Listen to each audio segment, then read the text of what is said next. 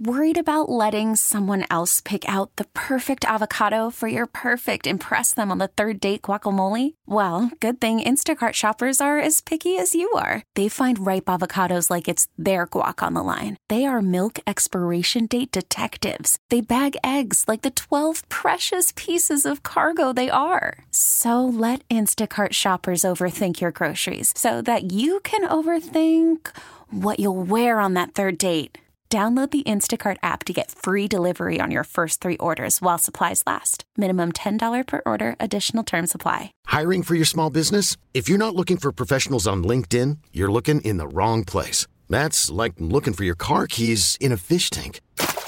LinkedIn helps you hire professionals you can't find anywhere else, even those who aren't actively searching for a new job but might be open to the perfect role. In a given month, over 70% of LinkedIn users don't even visit other leading job sites. So start looking in the right place. With LinkedIn, you can hire professionals like a professional. Post your free job on linkedin.com/recommend today.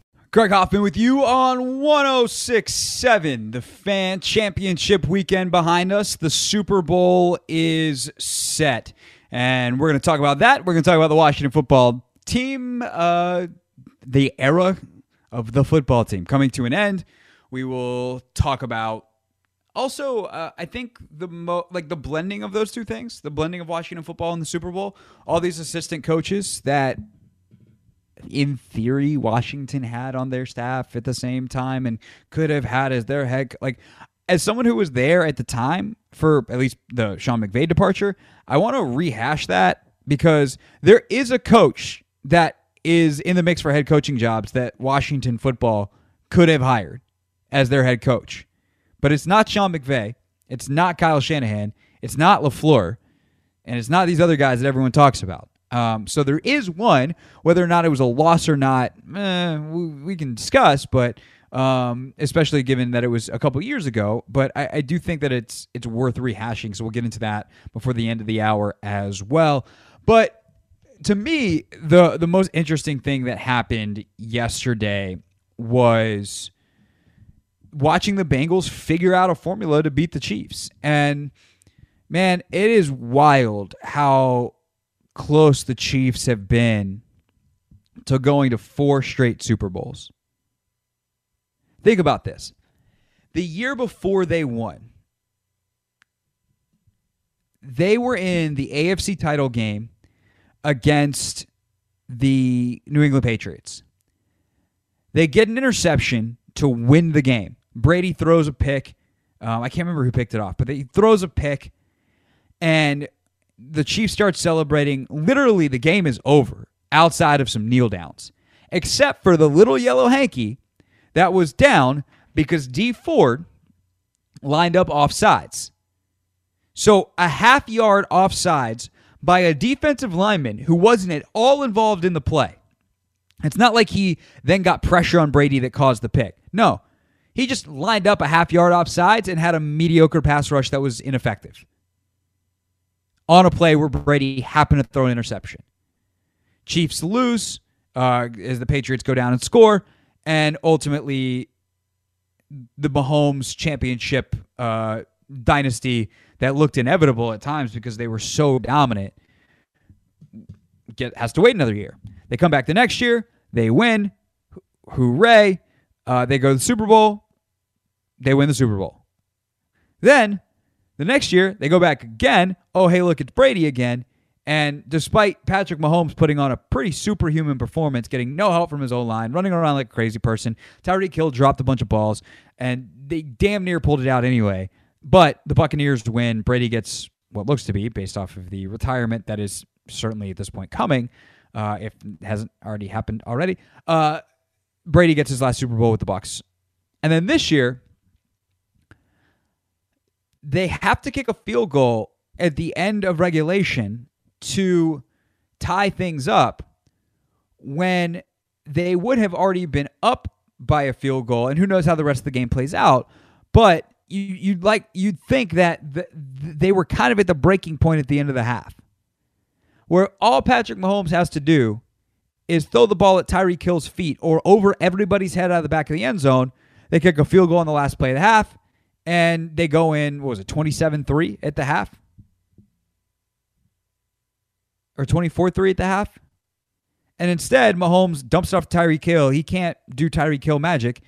And the Bengals go in halftime with a feeling like, oh, that was important. That was significant. As DA said, touchdown, touchdown, touchdown, touchdown. They're at the 1 yard line. And the Bengals all of a sudden come out. And it's pretty simple what they did. They just decided they were going to cover people. And that's not a sarcastic, like, oh, well, they just decided they were going to start covering people. And their execution got better.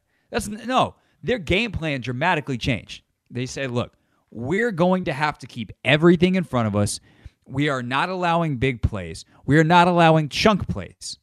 We're going to drop back. We're going to rally. We're going to tackle. And we're going to have multiple guys available to do that. Because that's where other teams get in trouble. And sometimes it's the difference between rushing 3 and rushing 4. And because of the Chiefs' speed, it is particularly true against them. Typically, if you've got 7 defenders, your back 7, you have either 4 deep, 3 underneath. So you're playing to prevent deeper stuff with either quarters or some kind of cover 2 look. Or you go 3 deep defenders, which there's obviously more deep space available, which is especially dangerous against the Chiefs because the weak spots in cover 3 are up the seams, where Tyreek Hill is playing the slot and Travis Kelce's typically on the other side running up the seam from the tight end position, and then 4 underneath. So you have the ability to tackle and rally underneath, but then you're exposed over the top for some bigger chunk plays. Well, when you drop 8, you can do both. You can have 4 over the top, whether it's quarters or cover 2. You have 4 underneath tacklers, where if Tyreek Hill catches a crossing route, he can't just pass one guy in a 3 deep or a 3 underneath coverage, get up a seam and be gone, or get to the sideline and pick up 30. There's another defender there that can come crash in from the sideline and make a tackle for a gain of 6 or 4. You're better flanked against the screen game, which is obviously a real strength for Kansas City. Andy Reid is the best screen designer in football and has been for a long time. And I think what's going to be fascinating moving forward is, assuming that this Chiefs team stays together, which they are built to do so, are more teams going to copy that? And what's the solution? Well, the solution would be a power run game. You're going to play light in the box, then we'll pick up 4 yards at a time and just march the ball down the field first down after first down. And then if you finally decide to commit more resources or cheat up a little bit, that's when you start, unleashing Mahomes. But it was really interesting to see. And also, if you think back to some of the playoff history with the Chiefs, including even the weekend before against Buffalo, other teams have been able to drop before, but maybe Mahomes at that point winds up running around a lot and makes big plays with his legs that he doesn't necessarily do a ton of in the regular season. But whether it's that first Super Bowl, the run down the sideline, whether it's some of the scramble plays, or against the Chiefs or against the Bills, he had a ton of rushing yardage. I think it was his career high in rushing. It had almost 80 or 90 yards on the ground. Like, are those plays available? And Buffalo Cincinnati didn't even allow that. So it was just a stellar job. And then obviously offensively, they continued to get effective rushing with Mixon. And Burrow did his thing. Great ball after great ball. Even without Uzomah, they were able to move the ball down the field. They took advantage of what was there. The Chiefs, for the second straight week, did a great job on a wide receiver 1. They were able to obviously, they gave up a ton of points to Buffalo, but they shut out Diggs. Or not shut out, but they heavily contained Diggs. They did the same thing to Jamar Chase. And now you've got the Bengals, one of the worst franchises in the sport for 30 years, in the Super Bowl. The NFC game is a lot simpler. The team with the better players won. And San Francisco's got some good one. Deebo Samuel's awesome. That dude's ridiculous. Such a talented player. Kittle's awesome. Juszczyk, best fullback in the league isn't exactly a high bar, but like that dude's fantastic. Some of the players they have on defense, including Jaquiski Tartt, who dropped that interception that kind of cost them the game in hindsight. They've got really good players. Warner's fantastic. Their entire front is really good. But you know what they don't have? Aaron Donald. You know what they don't have? Cooper Kupp. You know what they don't have? Odell Beckham.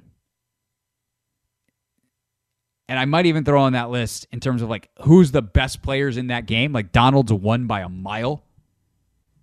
Like Matthew Stafford is up there. Maybe 4 of the best 6 players, 4 of the best 5 players are Rams players.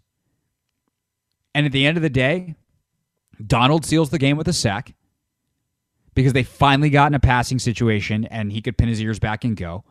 And it's also just impossible to contain him over that large of a sample size. And Cooper Kupp gets free because he's unguardable unless you're just going to dedicate 2 guys to him every time and play one-on-one against Odell Beckham, which I feel like San Francisco tried at times. They would try to shut down Kupp, and then Beckham would go nuts on the outside. He has a 100-yard receiving game. It's pretty simple. Team with better players won. And they got better players in the Super Bowl too. But we'll see, because the Bengals were able to defeat a team that had better players, as good as their talent is. And so, it is a fun matchup of scheme versus of X's and O's versus Jimmy's and Joe's. If Donald producing tonight, Donald, if I ever say that again, cut off my mic and send me home. X's and O's, Jimmy's and Joe's. We're not doing that. I got you. Okay, thank you. Quality control. Someone's got to do it. Clearly, I don't have the self-control to do it myself. When we get back here on 106.7 The Fan, we will get into the story of the day. Did Joe Theismann accidentally spill the beans? That's next here on The Fan. This episode is brought to you by Progressive Insurance. Whether you love true crime or comedy, celebrity interviews or news, you call the shots on what's in your podcast queue. And guess what? Now you can call them on your auto insurance too with the Name Your Price tool from Progressive. It works just the way it sounds. You tell Progressive how much you want to pay for car insurance, and they'll show you coverage options that fit your budget. Get your quote today at Progressive.com to join the over 28 million drivers who trust Progressive. Progressive Casualty Insurance Company and Affiliates. Price and coverage match limited by state law. Okay, picture this. It's Friday afternoon when a thought hits you. I can spend another weekend doing the same old whatever, or I can hop into my all-new Hyundai Santa Fe and hit the road. With available H-Track all-wheel drive and 3-row seating, my whole family can head deep into the wild. Conquer the weekend in the all-new Hyundai Santa Fe. Visit HyundaiUSA.com or call 562-314-4603 for more details. Hyundai, there's joy in every journey. Hiring for your small business? If you're not looking for professionals on LinkedIn, you're looking in the wrong place. That's like looking for your car keys in a fish tank. LinkedIn helps you hire professionals you can't find anywhere else, even those who aren't actively searching for a new job but might be open to the perfect role. In a given month, over 70% of LinkedIn users don't even visit other leading job sites. So start looking in the right place. With LinkedIn, you can hire professionals like a professional. Post your free job on linkedin.com/recommend today.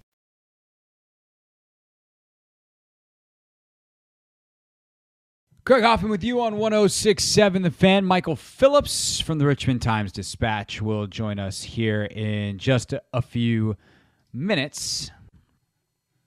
Also, at the top of the hour, Kelsey Conway writes about the Cincinnati Bengals for the Cincinnati Enquirer. So we'll get to that coming up in just a little bit. But, of course, the biggest news of the week here in D.C. is the team name that is finally not going to be the team, the football team, if you will. It seems like the name got leaked over the weekend. It seems like it's going to be Commanders. It seems like Joe Theismann accidentally confirmed that today to DA, or maybe he was just hypothesizing. But to me, amongst the names that are left, like that's the one that makes the most sense.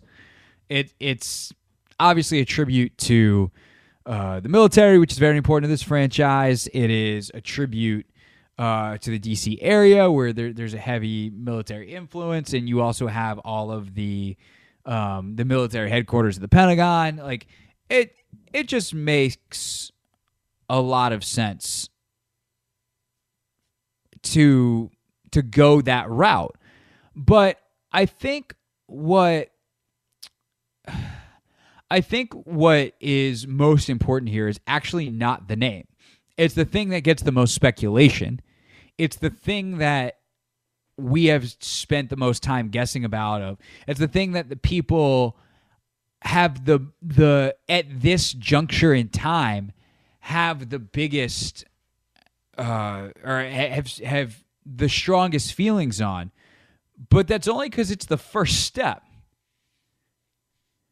The reality is, if we've known the name for, let's say we've known the name for a week or a month or a couple months, and Wednesday was simply the reveal of the rest of the brand, of the logo, of the uniforms, of the helmets, of any secondary logos or uniforms or helmets, of, maybe it's the nickname that we'll use. Maybe Jason Wright, not so slyly or even directly, says that we're gonna Commanders. We anticipate making some material that has the C's on it. That's going to be our nickname. So you have the Nats, the Wiz, the Caps, and the C's.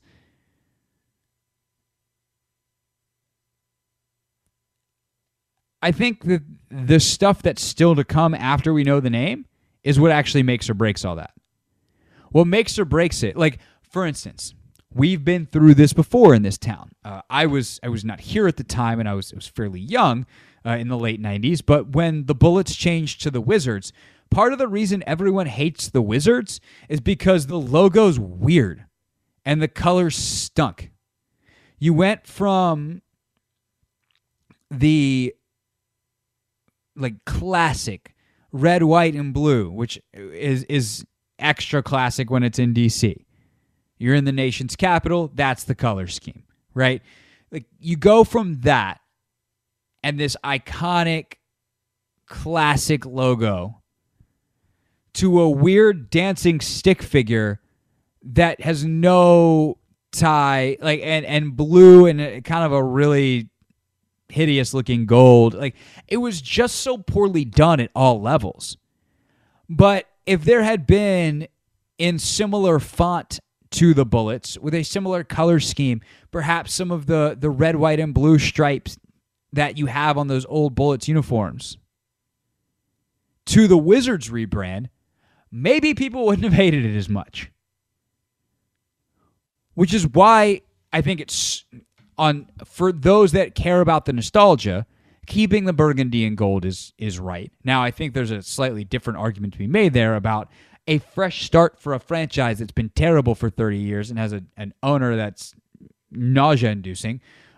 Perhaps that would have been a smart move at this point, but without the new owner, whatever, it is what it is. But if it comes out that the logo is sick and frankly, like, they don't have to do that much. Like, the Washington, say what you want about Washington football team. I know a lot of people that really like it. Some people hate it. Some people are kind of like, it was whatever. It's a fine placeholder. But the W logo, they should keep that. You have a Commanders logo or a Armada or whatever, Admirals. You'll have that logo, but like, that W is sweet. Washington football team, when it first came out, you're like, wow. Could not be more lame. You couldn't do better than the Washington football team. Yeah, people who hate soccer coming on, saying like, they just want to sound like a soccer team. By the way, if you hate soccer, Jonathan Tannenwald from the Philadelphia Inquirer is going to join us at 8:30 to talk about U.S. World Cup qualifying and the NWSL CBA. So that's coming at 8:30, just for you. But you had all that, and then people saw the logo, And we're like, oh, wait, I might be able to get behind this. To the point that some people are like, just keep it.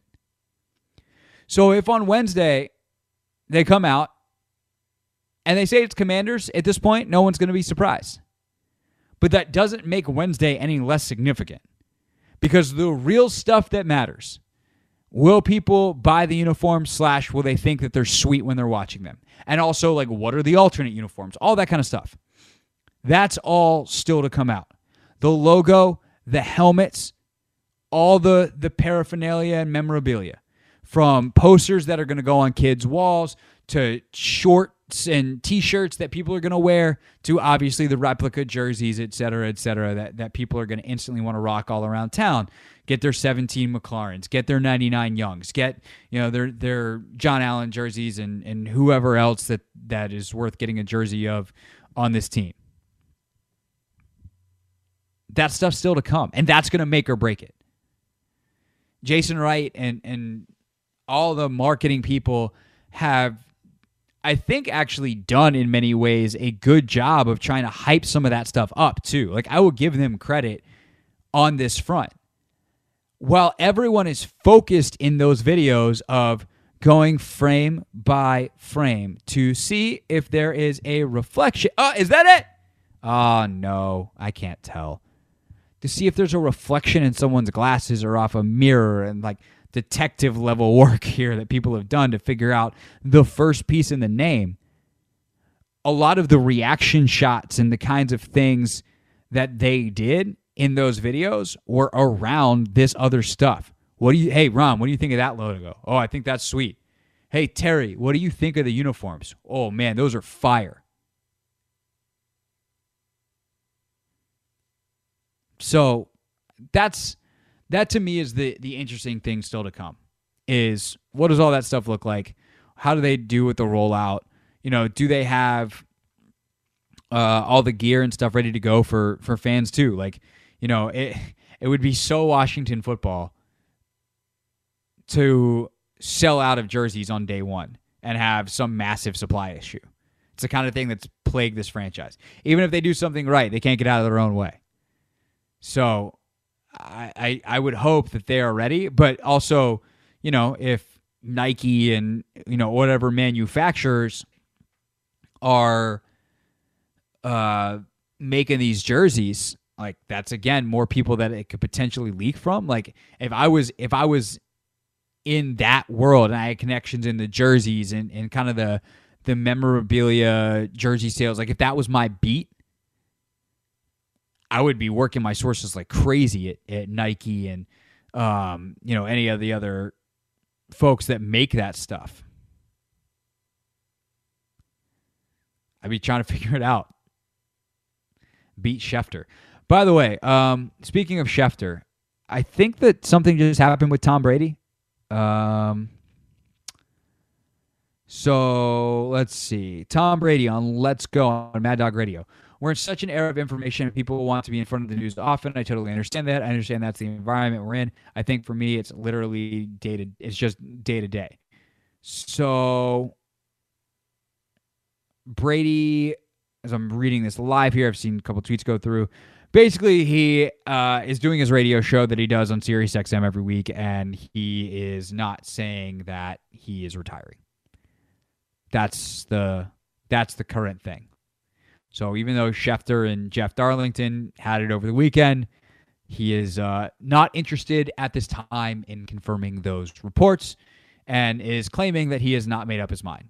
I think they're just working on the rollout and the timing, and there will be a point where maybe it's at the Pro Bowl this weekend, maybe it's whatever, that they do this. Maybe he wants to get through the Pro Bowl so that people don't ask him about it if he's even going to the Pro Bowl. I feel like that'd be weird if his last game was the Pro Bowl, but who knows? Maybe he wants to get out there and sling it around one more time. But that is the latest on Tom Brady. What a weird story. Like, the guy can't have a couple weeks to figure it out. He's 44 years old. That is wild. 44, and he's going to decide he's going to retire or come back when he just came off of an MVP caliber season. All right, when we get back, Michael Phillips on the name stuff, on the quarterback stuff, on all of the stuff around the Washington football team. Michael joins us next. Craig Hoffman with you on 106.7 The Fan.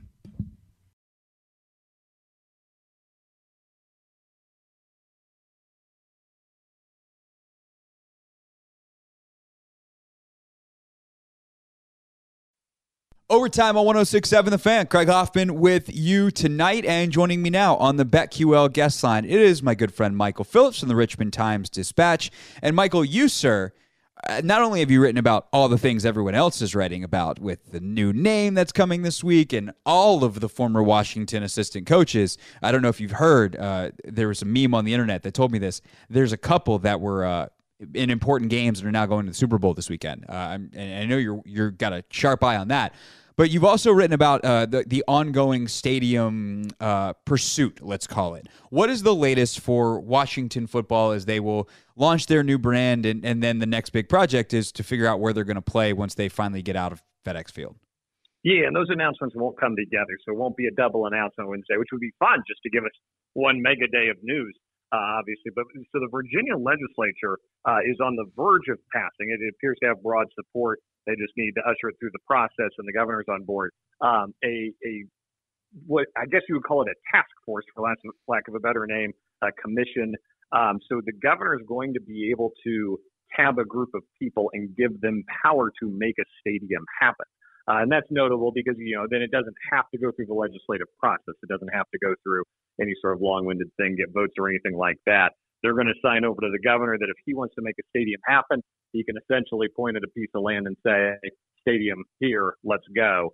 So it's just one more step to Virginia really hustling to try to make this thing happen for Virginia. They seem to be the state that is doing the most to land the football team right now. Is that something that is a ongoing process? Because obviously, not to get too far into the politics of everything, but like when you had Democratic control of both chambers of the Virginia House and then control of the governor's mansion as well, now you have a Republican in the governor's mansion. Has the dynamic changed at all with that? Or was this a process that was ongoing that Glenn Youngkin, now as governor, has taken over? Yeah, I think there's pretty broad support for it. Terry McAuliffe, if you remember, was super huge on making it happen. Ralph Northam, who was governor after him, I think was pretty indifferent to the whole thing. And now Youngkin is super intent on making it happen. I think there's enough bipartisan legislative support that this isn't going to become a party line vote kind of thing. I think it'll be voted in pretty overwhelmingly by both sides of the House. That you have to be fairly moderate to serve in Virginia. There aren't a lot of extremes on either side in Virginia, and we could certainly debate Youngkin, obviously, as maybe the exception to that rule. But in general, it's a lot of people who are looking out for how can we do big, splashy business things for Virginia, and this certainly fits in that category. Michael Phillips, Richmond Times-Dispatch, with us here on The Fan. So I was on vacation last week, and it seemed like everyone I ran into or talked to about various things would also just slide in, hey, so what's the nickname going to be? So I'm gonna do that to you. So what's the nickname going to be? Do you have any inklings, any leans of what you ultimately think the nickname's going to be when they announce it on the 2nd? Wait, like how do you nickname Commanders, or like you just want me to say Commanders? I mean, I feel like at this point, if it's not Commanders, it's going to be pretty shocking. Right. Yeah. So like the comms, the commies, the big C's. Like Commanders is too long that it'll have to get abbreviated in some form. Like, I don't know if that'll happen organically or not. Like the Nationals are just the Nats. Right. The Caps, I don't think the comms Wiz. is going to work. Press offices would be thrilled, but I don't think the Washington comms is going to work. That was a very inside the Beltway joke in every possible way it could be. It was. Nats, Caps, Wiz. You're going to need a one-syllable shortening of it at some point. I'm curious what that will be. I feel like the C's could be strong.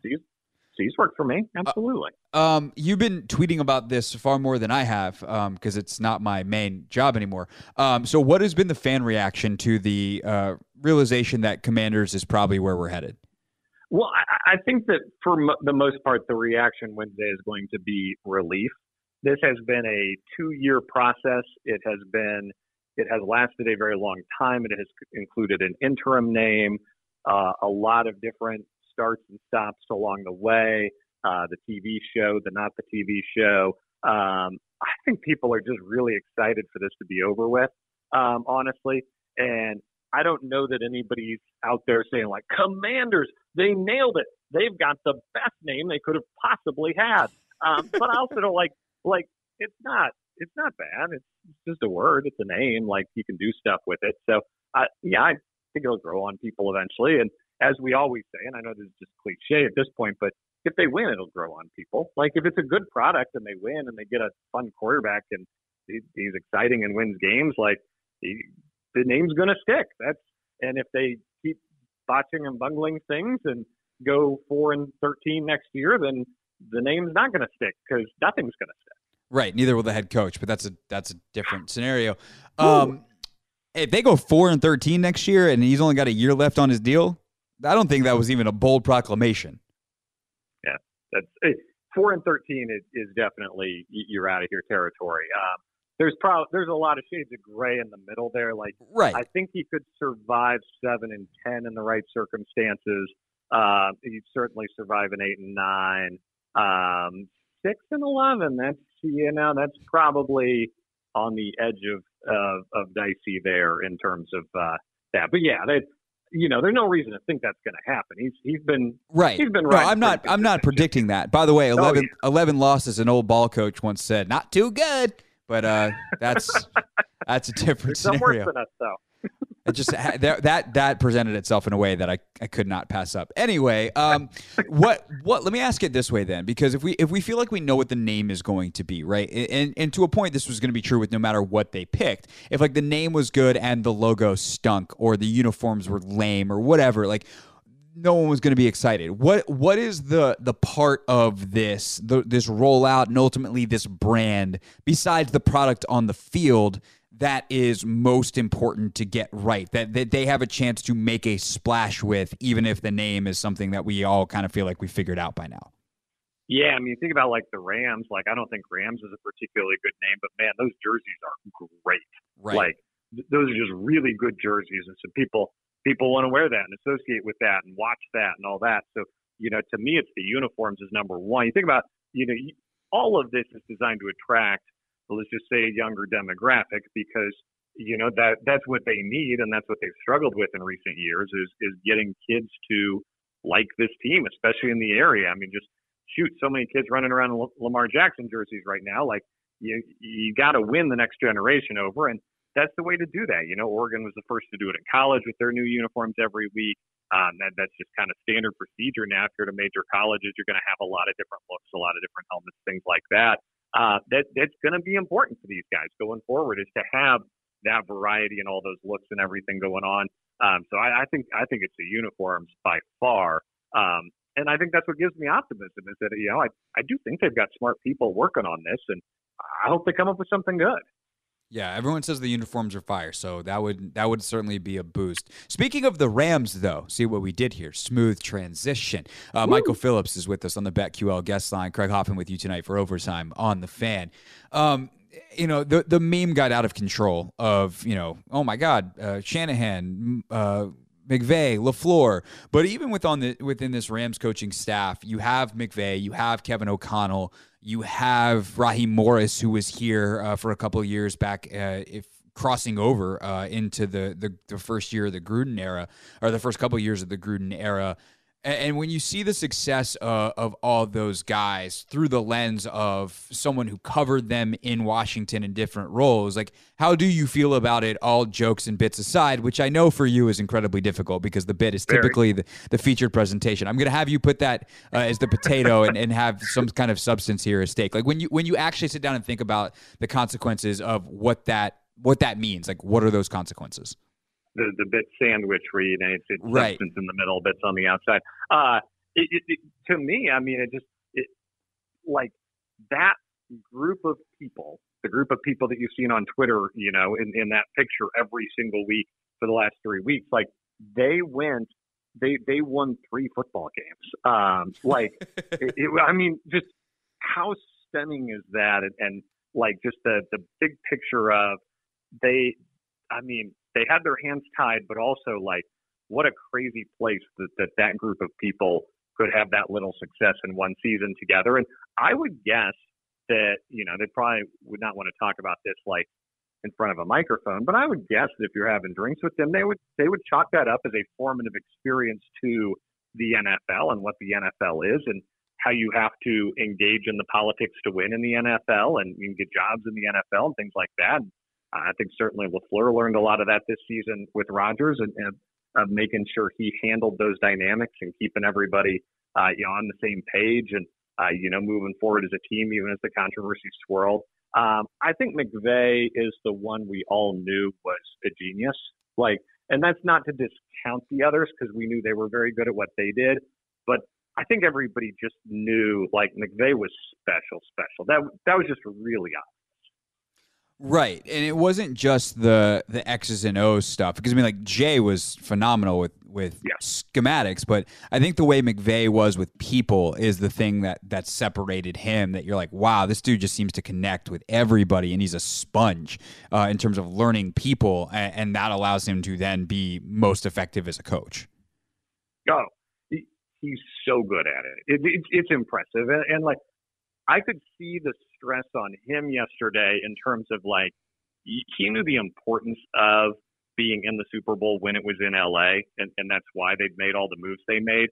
I think he'll be a totally different coach in the Super Bowl game itself because I think now that he's there, he's got nothing to lose. I know that sounds crazy because he's playing the Bengals and they're supposed to win, but I think there was so much pressure on him to make the LA Super Bowl, to have the Rams be at home in the LA Super Bowl. I could feel that yesterday, and he made just some really uncharacteristic mistakes, and both challenges come to mind immediately on that. I think he was just really feeling that pressure and heat of knowing that this owner had hired him to deliver this moment for the city, for him, for the building, for the facility, all that. I think now that he's there, he's good. I think they're going to roll. That's interesting. Last thing on the way out, we can go back to a bit of a bit here. It's a serious bit because it's the piece that everyone wants. I'm going to ask you a quarterback question, but I'm doing it in bit form. Over under. You get to play the book. Set me a date for when Washington football knows their next quarterback. I keep saying I think they want what I'm terming the big four, which would be Rodgers, Wilson, Watson, and Carr. We can debate the particulars of whether Carr belongs with them or whether Garoppolo belongs with them. He doesn't, but how big that group is. But I think they want one of those guys, and I think they're going to chase them aggressively. So if they land one of them, I think they'll know sooner rather than later. I think everybody wants that clarity as early on in the process as possible. And the guys at the top move first and set the tone for everybody else. If they don't, I think you're going to learn on draft night because I don't know.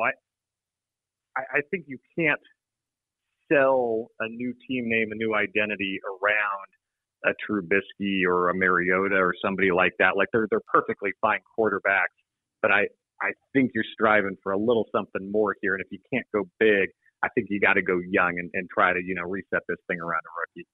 I gave you the chance to be the book and you punted. So now I'm the book. The first day of free agency, over or under? The first day of free agency is March something, right? Right. So basically, are you betting on under? They're doing it before that free agency hits, or over? We're talking free agency or draft. Later. Give me an over on that. Okay. I believe. Okay. Yeah. Everybody go bet recklessly. Michael Phillips, everybody, from the Richmond Times-Dispatch. Make sure that you are reading his work there, following him on Twitter, and listening to him when he pops up here on your radios. Michael, thank you, sir. Good times, Greg. Thank you.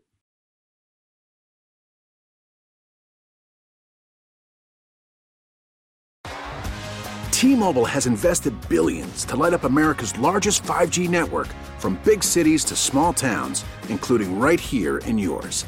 And great coverage is just the beginning. Right now, families and small businesses can save up to 20% versus AT&T and Verizon when they switch. Visit your local T-Mobile store today.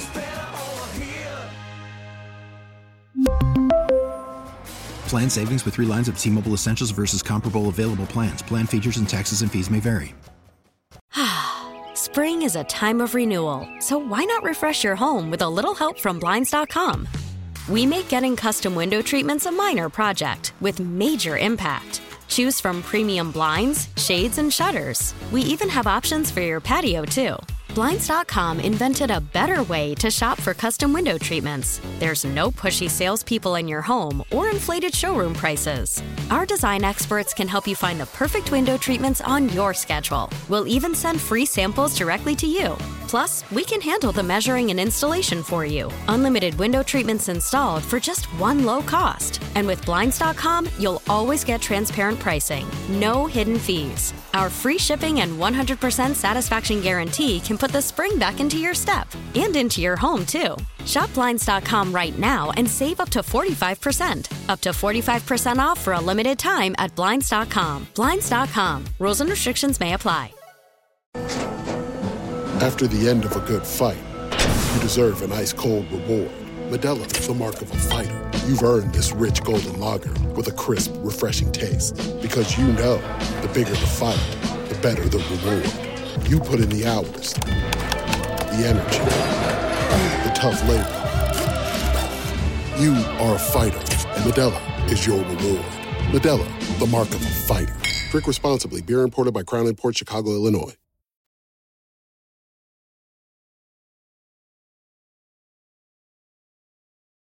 Craig Hoffman with you. It's overtime on 106.7 The Fan. Coming up at the top of the hour, it's Kelsey Conway of the Cincinnati Enquirer. She covers the football team that's going to the Super Bowl. We'll talk about the Cincinnati Bengals, how they did it, what it's been like to cover Joe Burrow, what makes Zach Taylor special. That's all with Kelsey coming up at 8 o'clock. We'll follow that up with a little talk about what the potential options are for the Washington football team here at quarterback before talking to Jonathan Tannenwald, sneaking in a little soccer at the bottom of the next hour. And I do want to, I have been long-standing. Maybe I should have done this earlier in the show. It's a football week, so I don't feel bad like not getting to this. But like, I finally changed my mind on something that for years I have pushed back on, and that is I think it's time for the Wizards to trade Bradley Beal. I just think the time is right. I think the ground ball has been run out. The umpire has signaled, "You're out," and thus it is. I think this is the time to do it. We'll dive into that before we head out at the end of the show. But picking up one of the places that we dropped some crumbs with Michael to go back and find ourselves, it became a exhausting joke over the last couple of weeks with, again, Sean McVay, Matt LaFleur, and Kyle Shanahan all in the playoffs that, oh, did you know they were all on the same coaching staff in 2013? And some lazy aggregator from Sports Illustrated wrote it up, and they got the coach wrong because they said it was under Jay Gruden, which obviously it wasn't because Kyle Shanahan was not here under Jay Gruden. He, along with his father, got sent packing in a pretty emphatic way, and for his dad's case, at least, he kind of earned that. Mike was not pleasant apparently by the end of his tenure here, but he had dealt with a lot of stuff, and there's a lot of blame to go around. We don't need to parse that out, et cetera, et cetera. Other than to say, when you pile on the Washington football team for quote unquote passing on Kyle Shanahan as a head coach, you're missing the point. Kyle Shanahan was never going to be the head coach here because Kyle Shanahan would love to see Washington football's facility burned to the ground. So long that no one was in it. Kyle's not like an arsonist murderer. But like if Dan Snyder had to start over from scratch or was kicked out of the league, Kyle Shanahan would be laughing, sipping champagne. Like there is no love lost there. He does not like this organization, specifically this ownership, for very good reason. They did not get along. They don't need to pretend like they did. There was the one great year, but man, that ended not just the 2012 season with obviously what happened to Robert and his knee, but like the relationship between the Shanahans and the people at top Washington football, Bruce Allen at the time, and ultimately Dan Snyder, it's not good.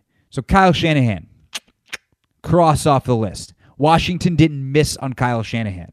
There was never a chance to get Kyle Shanahan. Matt LaFleur was by no means remotely ready to be a head coach when he left D.C., and he's close with Kyle, and I don't particularly think that relationship is one that, like, Matt doesn't harbor the ill will, as far as I know, that Kyle does for the organization. But Washington may have, if Matt LaFleur was available in 2019 when they fired Jay, have looked at LaFleur, but he's in Green Bay by then.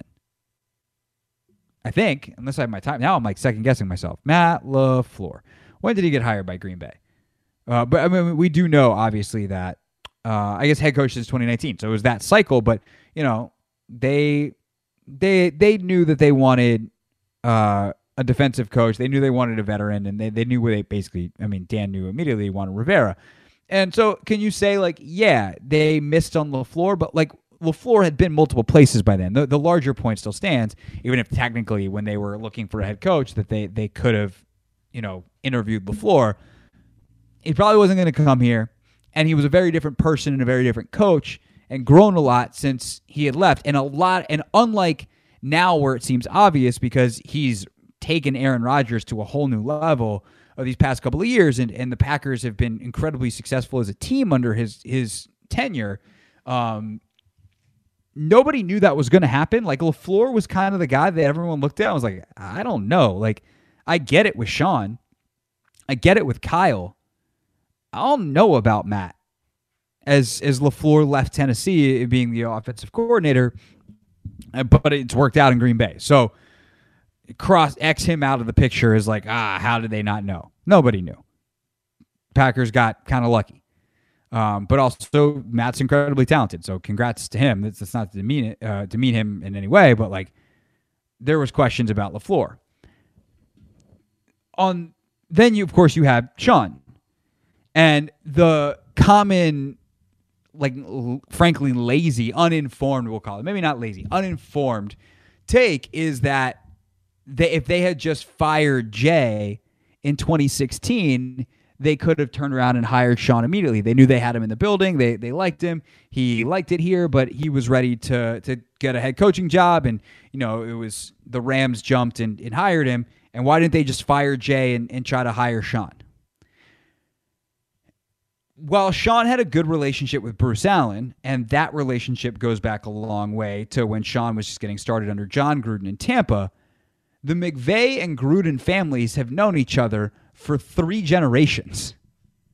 They are very close, have been very close, and there is no chance you could fire Sean McVay, one of his best friends, to the coach, by the way, who elevated him to offensive coordinator in his late 20s, even when everyone thought he was nuts for doing it, in Jay Gruden, to hire Sean McVay. Sean would have been like, absolutely not. We're not playing this. I'm not going to take Jay's job because you fired him to hire me. I'm not doing that.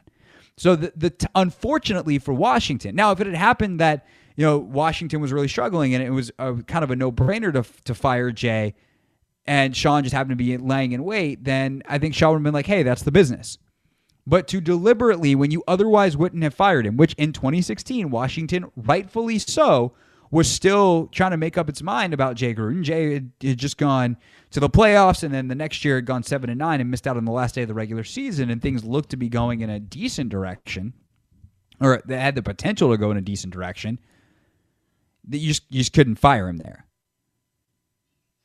Now, with all of that said, there is another coach in this, like, you could say Raheem Morris, by the way, who was here from 2012 to 2014. I don't think his relationship with Washington was particularly great, but there are other coaches that have gone through here that have ultimately are now a part of the process.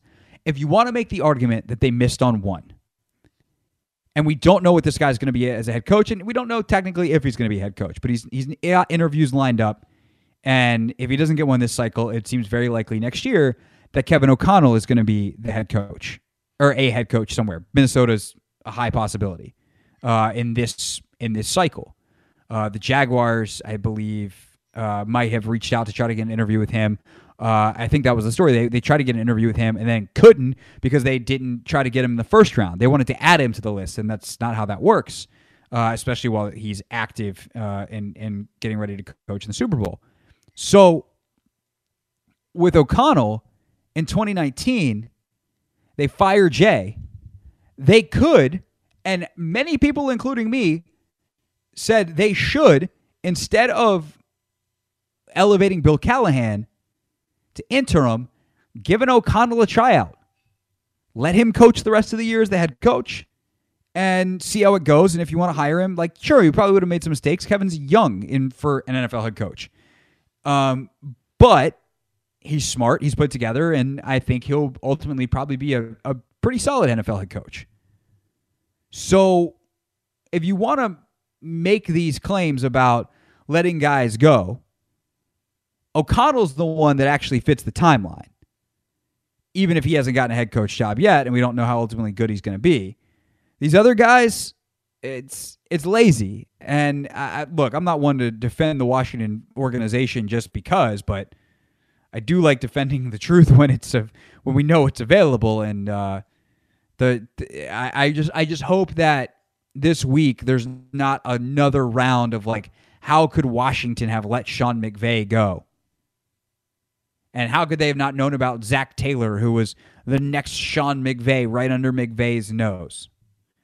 Because folks didn't know. And if the Bengals were a better organization before he got there, who knows if Zach Taylor even gets a job. But congrats to him. He's done a great job with it. Congrats to Sean. Second Super Bowl in 5 years, and a really important one for that franchise as they're going to host it in their home stadium. Speaking of the Bengals side of things, though, let's talk to Kelsey Conway next. She's the Bengals beat reporter for the Cincinnati Enquirer. She's a DMV native who was covering the Falcons for a number of years, picked a good year to switch beats, and went up to Cincinnati. We'll talk to Kelsey next here on The Fan.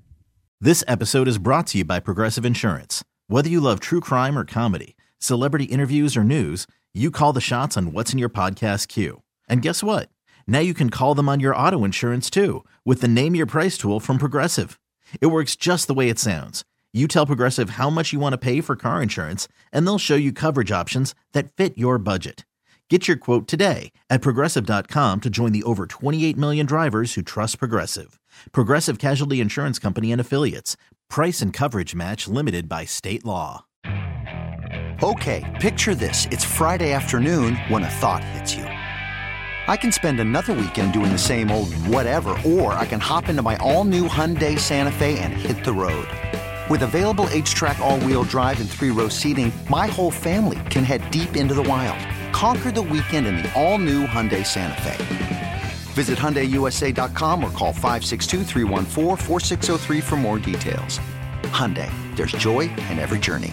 We really need new phones. T-Mobile will cover the cost of 4 amazing new iPhone 15s, and each line is only $25 a month. New iPhone 15s? It's better over here. Only at T-Mobile, get 4 iPhone 15s on us and 4 lines for $25 per line per month with eligible trade-in when you switch. Minimum of 4 lines for $25 per line per month with autopay discount using debit or bank account. $5 more per line without autopay, plus taxes and fees. Phone fee at 24 monthly bill credits for well-qualified customers. Contact us before canceling account to continue bill credits or credit stop and balance on required finance agreement due. $35 per line connection charge applies. See T-Mobile.com.